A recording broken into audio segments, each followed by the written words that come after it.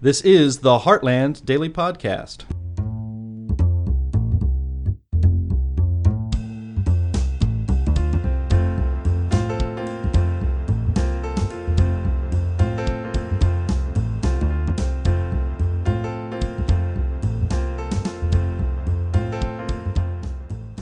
Hello, everyone, and welcome to the podcast. This is Anne-Marie Schieber from Healthcare News. You know, Medicaid is one of the biggest payers of long-term care in the U.S., and that is no surprise. You know, the government makes it really easy to qualify for Medicaid to pay for this care. I mean, for example, you can retain your assets. In fact, there's a whole industry teaching families how to do that. And well, that sounds like a great deal for families who will inherit those protected assets. It comes at a great cost because it gives people little incentive to save for long-term care, which eventually we will all need if we're lucky to live a long life. This setup impacts the quality of long-term health care. When the government becomes the biggest customer, few people want to get into the business except, big corporate chains. And, without competition, there's little choice or innovation that also impacts the supply. So, we end up having a one-size-fits-all approach. And in long-term care, that usually amounts to nursing homes, institutional care. Well, a few months ago, one of the nation's top experts on long-term care wrote a report on these problems. And now he has released his latest work on the solutions. Stephen Moses is the president of the Center for Long-Term Care Reform. Welcome back, Stephen. Very good to be with you again. Well, I loved your report. Your first report was so eye-opening. I remember the one case you cite in it about this couple that managed to qualify for Medicaid while the spouse was collecting something like $89,000 a month in an annuity.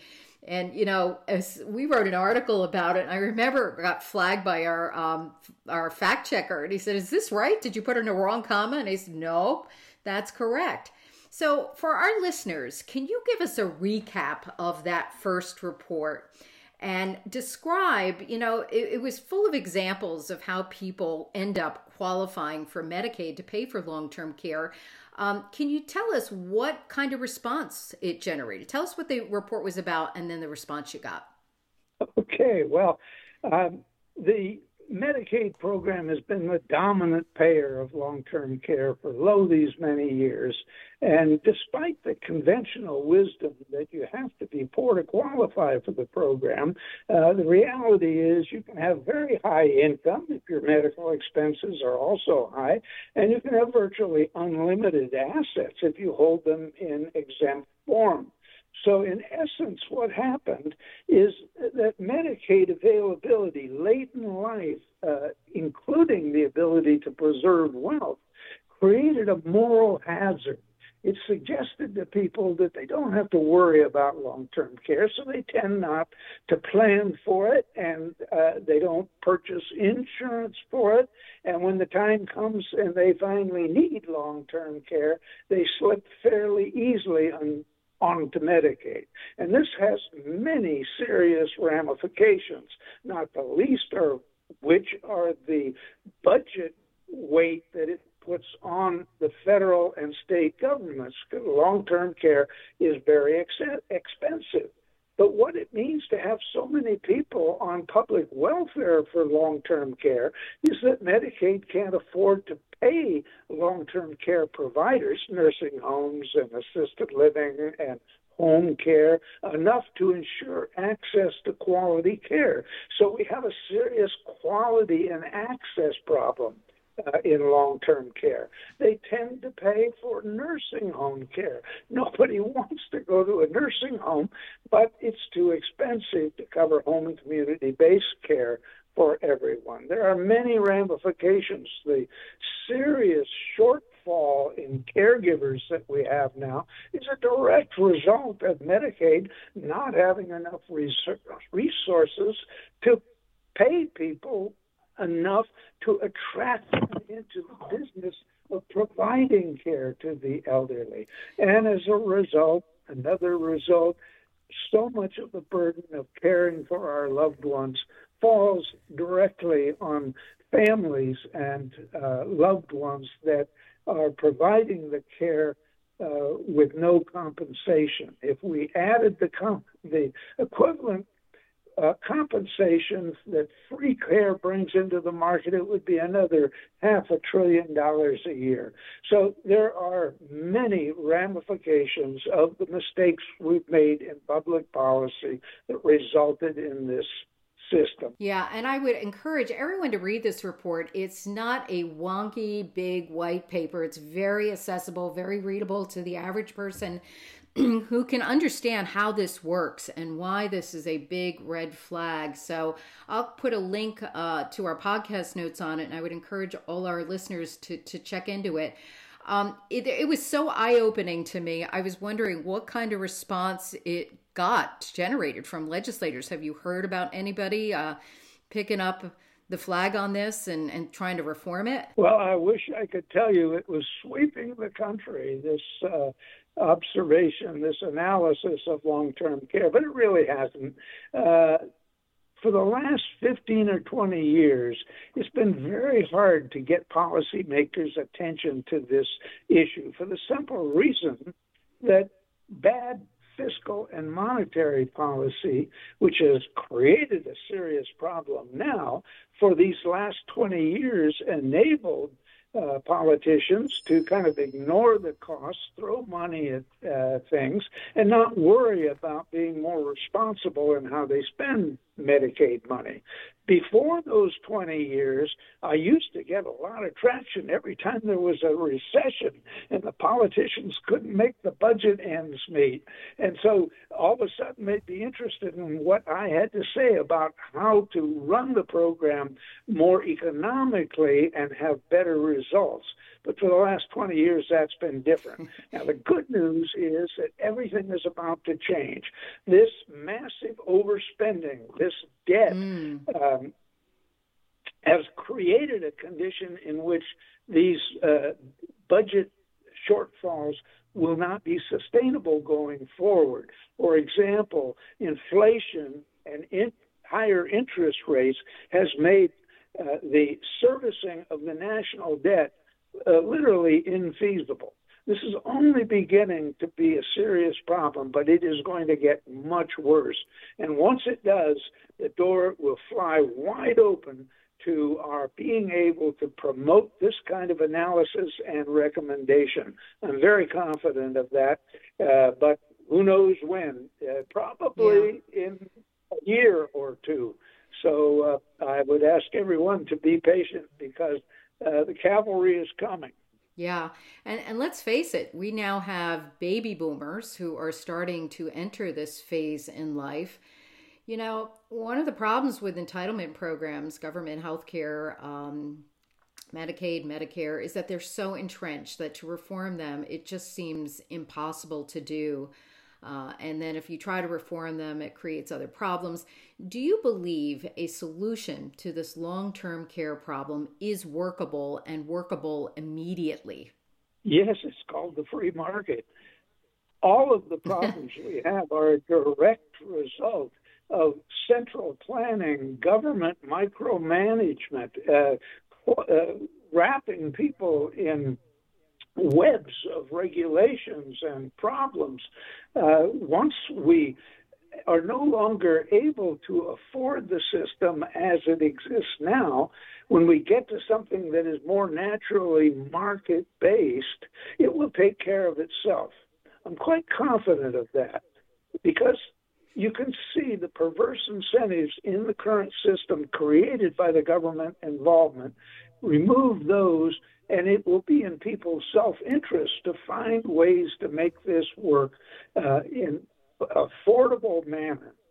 We can have more home and community-based care. It can be done inexpensively. We do not have to warehouse the baby boom generation in nursing homes on welfare the way we did the greatest generation, the World War II generation. This whole corrupt system is a direct result of perhaps well-intentioned but perversely counterproductive public policy. Yeah.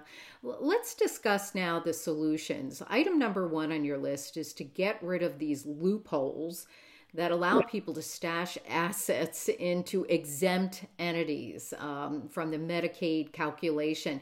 What are those exempt entities, and what should we restrict when it comes to this?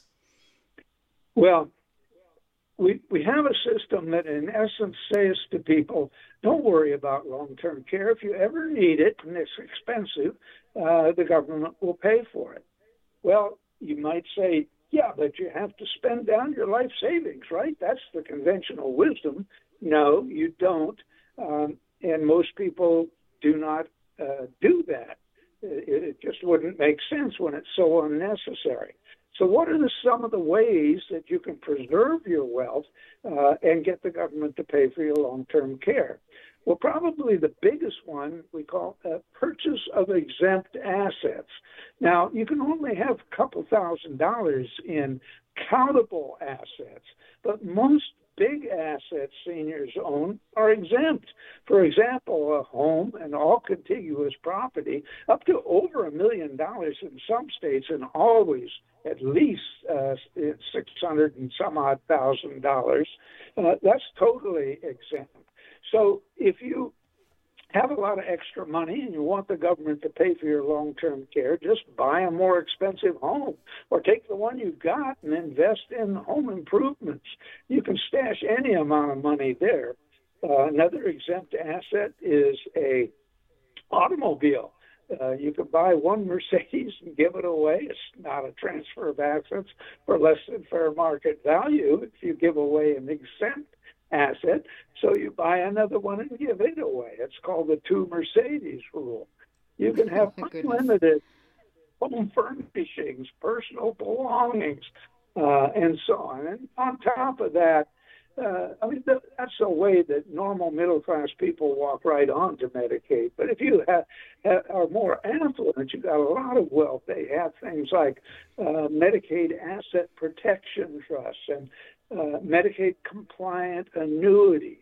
There's a rule that says if you transfer any amount of assets, millions of dollars, 5 years in advance, nobody even asks.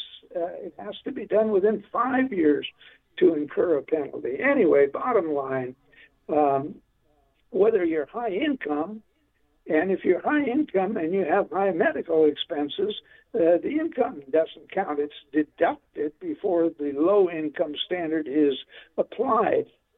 And usually, when people are this old and in need of long-term care, their medical and long-term care expenses are high. So income doesn't stand in the way. And as I said, assets can be virtually unlimited because of these rules. Eliminate these rules and you'll have a whole new economy of long-term care. You will have people say, oh, you mean if I need long-term care someday, I've got to pay for it? Now, the public doesn't really realize that Medicaid pays for long-term care, so they're not consciously planning to rely on a welfare program. It's just that because Medicaid has been the dominant payer of expensive long-term care since 1965, it has created this moral hazard that makes people ignore the issue until they need it and go on Medicaid. So it's a slippery slope that's getting slipperier all the time as the budget constraints begin to close again. So, Stephen, what would happen if we changed the rules and we got rid of these exempt entities all of a sudden? And then you've got people who were maybe kind of thinking about this and kind of planning on paying for long-term care this way. Wouldn't they be left in the dust? I mean, is there a way to kind of phase in getting out of these rules? Because let's face it, these rules are making a bundle of money for a lot of people. They're going to fight tooth and nail to change these rules, and nothing really is going to get done. What do you have to say to that? Well, I agree. Nothing's going to get done until the government has to do something. Yeah, and we have the solution. But it doesn't mean it's going to be easy to impose. Once you eliminate the ability to qualify for Medicaid and preserve wealth late in life when you've done nothing, You need to convey to the public that this is now a personal responsibility. And so we need to get letters from the Social Security Administration and Medicare and government entities of all kinds explaining this is a new system. You're now personally responsible. Okay, that's maybe the bad news. Here's the good news. We can do it in a way that doesn't interfere excessively in your ability to lead your lives. Okay, so bad news, long-term care is your responsibility now. Good news, you are accumulating wealth in any number of ways. You may have home equity. You may have a life insurance policy. You're certainly setting aside money for retirement. All of these assets are there. According to new research in the last 3 years, the amount of assets that are out there that could go to pay for long-term care, if they were mobilized to do so, is very substantial. $34 trillion in retirement assets, $12.4 trillion in home equity, and so on and so on. What we need to do is unleash that wealth so that it becomes an asset for purposes of improving long-term care for everyone. How do we do that? Well, I suggested 7 what I call LTC choices. These are ways to make it easier for families who are maybe in their mid-years saving for retirement and for children's education funds and keeping up house payments and car payments and so on. How in the world are they going to deal with this? Well, we, number one, only ask them to cover their average long-term care risk, not their catastrophic risk, which is around $250,000. Their average risk is less than half that, and it can be met by setting aside $70,000 by age 65, given the time value of money. It's not so terribly imposing, but where are people going to find that extra $70,000? Well, they wouldn't have to buy as much long-term care insurance, so private insurance would become viable. It's been too unaffordable up until now. They could have new retirement funds, tax-protected funds aimed at long-term care. We could tell people, look, you can take a portion of your home equity and earmark it and dedicate it for long-term care. It will only go for that purpose if you do need long-term care someday. Half of all people aren't going to use any long-term care that costs them money. The same with their retirement savings or 401ks. They could set aside a portion of that, simply obligate it legally. And if it's never used, it isn't used, and it passes to heirs. I developed a thing that I call the deferred reverse annuity mortgage, the green mortgage.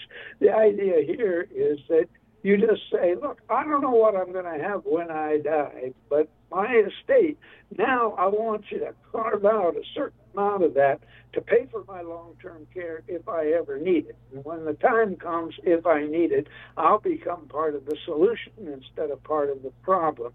What we're going to do is relieve Medicaid of the average cost of everyone for long-term care by getting people to take personal responsibility for it. That way, what remains for Medicaid to handle, the catastrophic risk for people who are truly destitute, the genuinely needy people Medicaid should have been taking care of all along, that will be its responsibility then, and it will be much more easy for it to meet it, and Medicaid at that time should be able to pay the same as private market rates for long-term care, thus lifting the access, quality, and range of services for everyone. Stephen has released a report with the Paragon Institute on solutions to the numerous problems with long-term care that are primarily driven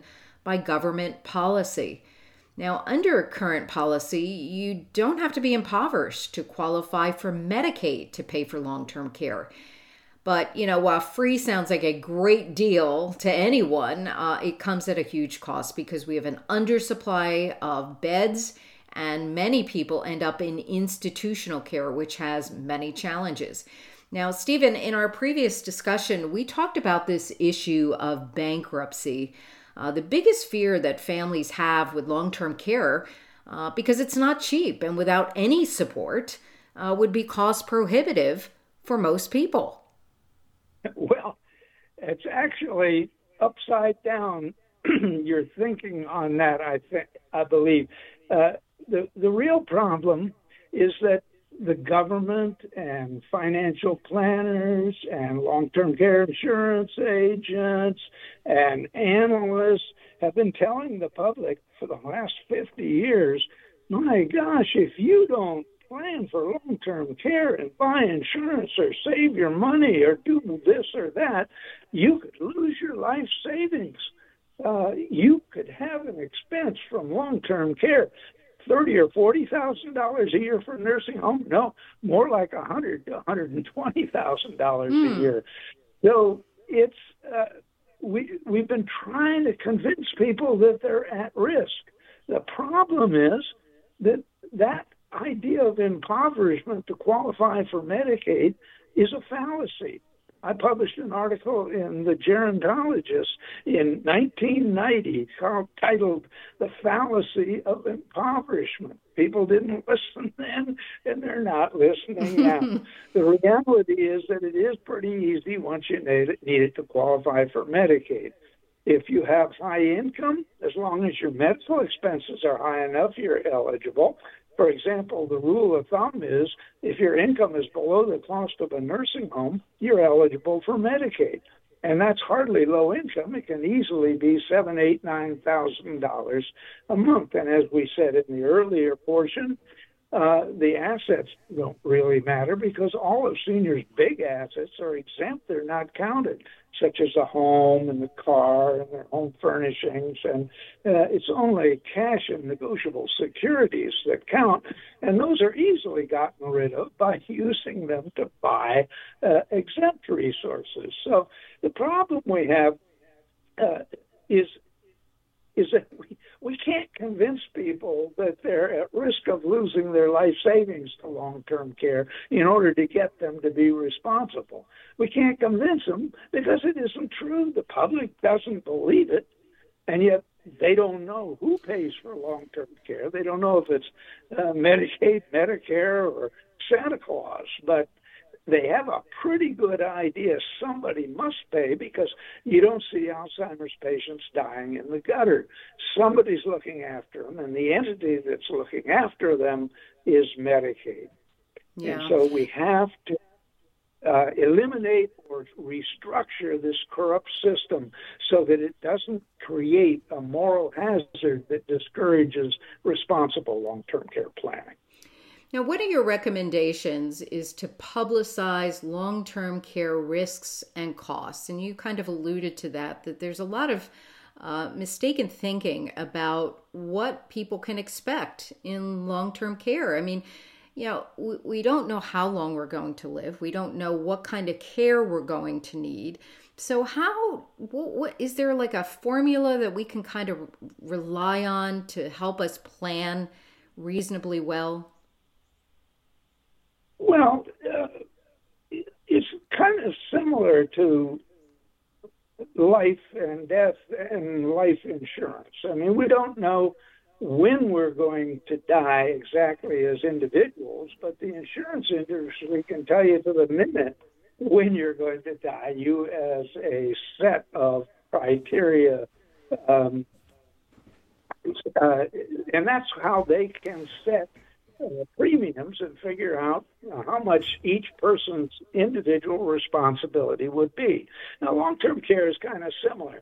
And what I'm proposing is that if people really had a reason to plan for long-term care, private organizations, a business a planner could work with each individual based on their age, sex, health condition, and so on, and figure out what a reasonable expectation for their long-term care need would be. Once that is calculated, then the person would have the responsibility to prepare for that. Well, how could they do that? Well, we have the 7 LTC choices. One would be to buy insurance against that risk. Another would be to carve out or earmark a portion of their home equity or their retirement savings or their estate, so that when at age 65, they have their average risk, and across the population, call it $70,000 at age 65. As that would grow until it's needed, it would cover the roughly $121,000 average overall cost at the point of needing care, probably in the 80s. And so it's just a matter of structuring things so that people understand what their personal responsibility is and to make it relatively easy for them to meet it. You don't say to young families who are making car payments and house payments that now you've got an extra payment. You say instead, here's a way that you can carve out assets that you're already setting aside to be used for your long-term care, but if and only if you need long-term care in the future. Yeah, okay. 44% of the population isn't going to need any anyway. Well, that's what I was going to ask you next. I mean, what recommendations you have for younger people, because you're right. They're not thinking about this. They're thinking about, getting to the next paycheck in many cases. And nobody wants to think that they're going to get old and die.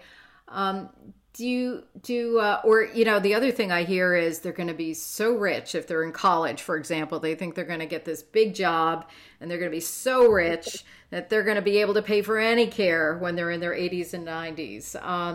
What is it that we can maybe change some of that thinking of younger people and to get them to look at this more seriously? Well, it makes perfect sense that the public is in denial about long-term care risk, because for the last 60 years you've been able to ignore the risk, avoid the premiums for private insurance, wait to see if you ever need long-term care, and if you need it someday and it's expensive, transfer the risk to the taxpayers. As long as you can do that, you can't expect the public to take the risk very seriously. So you change that, eliminate Medicaid as a wealth-preserving welfare program for the well-to-do and the middle class as well as the poor, and you don't need to do much more. The reality of the need to plan will take care of itself. But we would recommend, of course, that we hammer that home with good public policy that reminds people of their responsibility. Take away the easy money later on, and people will begin to think about it early. Give them ways to think about it and achieve it that are manageable while they're living their lives and are younger before it gets too late, and it will all work out. All right, I've got a few more questions for you, Stephen. Do you think that we could ever get to a normal dynamic where people are not so abstracted from the cost? And this is a problem with healthcare in general, but certainly long-term care, where they will really seek out value. And we will have a normal functioning market in this area where the cream rises to the top. Let's face it, we don't have a whole lot of clever, creative ways to take care of people in need at the end stages of their life. I mean, it's all pretty much the same. Institutional care, or get a family member to watch you at home. Sure. Well, I mentioned in the first study, Long-Term Care, the Problem, that government really corrupted long-term care. Medicaid is the source of all the problems we have, the institutional bias and the shortage of caregivers and so on. But guess what? The private sector tried its best. The free market came in and tried to correct these things. So once nursing home became the dominant source of long-term care, and it was so access and quality were so bad, who stepped in but the private sector with this new venue of care called assisted living. It was almost all private pay, and so all the private pay that used to go to nursing homes came to assisted living, leaving these nursing homes with a shortage of revenue. Nursing home private revenue is down to 7% now. It used to be 50%. My point is that if we just give the private sector more responsibility, the free market in long-term care, it will resolve these issues. Another thing, home care. There's a very dynamic and vital home care industry that provides the kind of care that people want instead of the nursing home care that the government pays for. Remove all of these government distortions and the free market will resolve all the issues. Stephen, what about a health savings account type feature? We would call it like a long-term savings account. Do you think that could be attractive to young people? And one of the benefits of this might be that if you don't feel confident in predicting the future and you save up all this money and you don't end up using it, it could be passed on to your heirs or your family. Exactly. That fits perfectly with the model I'm describing. And I think if you look closely in the report, you'll see that health savings account is one of the 7 choices. It's part of one of the 7 LTC choices to fix the problem. So absolutely, makes perfect sense. One final question about charity care. Let's say we renew incentives to organizations to help pay for the costs of those who truly slip through the cracks. How much of this could ease the tax burden and restore more of a free market? Well, charity care was vital early on, but then the government stepped in and kind of took that responsibility away from charitable philanthropic organizations. I think, unfortunately, we've been so steeped in the idea that it's somehow government's responsibility to provide a social safety net, that it would be very hard to return to a charity-based system. But if we do what I'm proposing, I think there's every possibility that private charity and philanthropy will become a bigger contributor than it has been since its role was obviated starting in 1965 with Medicaid, as it bears on long-term care. And charitable care is often compassionate care, and a lot of people think that government should be in the charity care business, but there's nothing compassionate about government care. The wonderful thing about private charity is that it is provided with good judgment, and people who deserve it and need it and ought to get it. Whereas with government, everybody has to be treated the same, no matter how irresponsible or undeserving they are, as long as they meet whatever the criteria are. I know that's well-intentioned, but it has the effect of punishing the good and rewarding the bad behavior, just like so much in public policy. Well, Stephen, thanks for coming on the podcast. You're always great to have as a guest, and you educate us so well about this issue that we really do not think about enough. But it seems so easy, and compared to other healthcare problems, and this one seems like it's very fixable. But the will is just not there yet. But thanks to your work, I'm hoping that's changing. My pleasure, and thank you, Anne-Marie. All right, Stephen Moses from the Center of Long-Term Healthcare Reform, and I'll include links to both of his reports, Long-Term Care, the Problems, and Long-Term Care, the Solutions. Thank you for tuning in. We appreciate your listening and sharing our link. For the Heartland Daily Podcast, this is Anne-Marie Schieber.